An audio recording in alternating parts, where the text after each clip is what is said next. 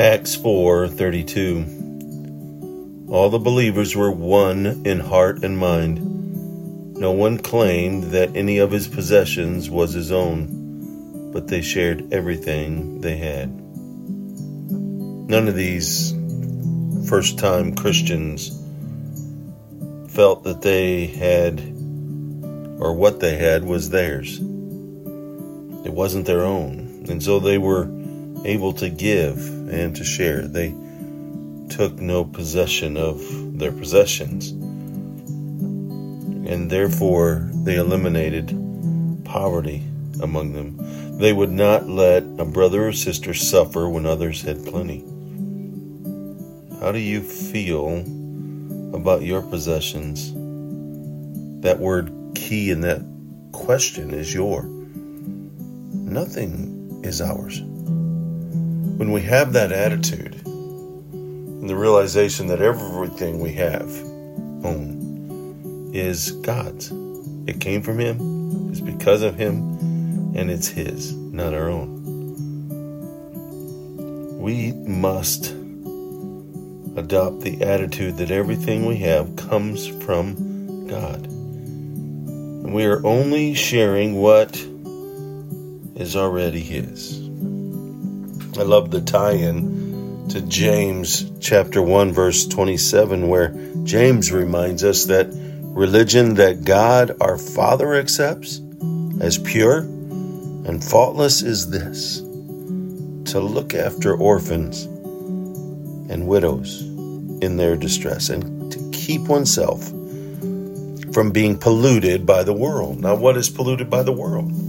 That's letting the world's influences, the world's success, their meter, if their guide, their measure of success. The more you have, the more successful you are.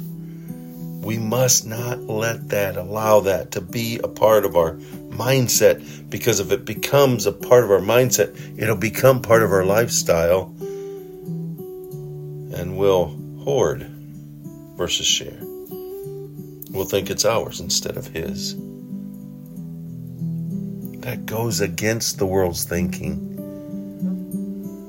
And we must think like the first believers did here, the followers of Christ in the first church in Acts chapter 4, and the reminder of James in James chapter 1, that what we have, we need to share.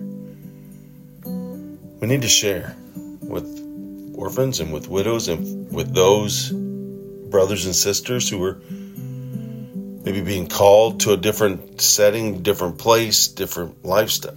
They are serving God in a ministry. Now, we need to be careful because we're all in ministry, but some are called to be missionaries and called to go, to serve, to be set apart for teaching, training, discipleship, to travel the world, to go where He calls and opens the door and go, because He said go. Go out, make it a wonderful God-filled day by first realizing that everything you own is His, and take that attitude, that thinking, and apply it to your lifestyle, and serve God with everything you are and everything you have. He did it for you, and He's left you here. So let's do it for others.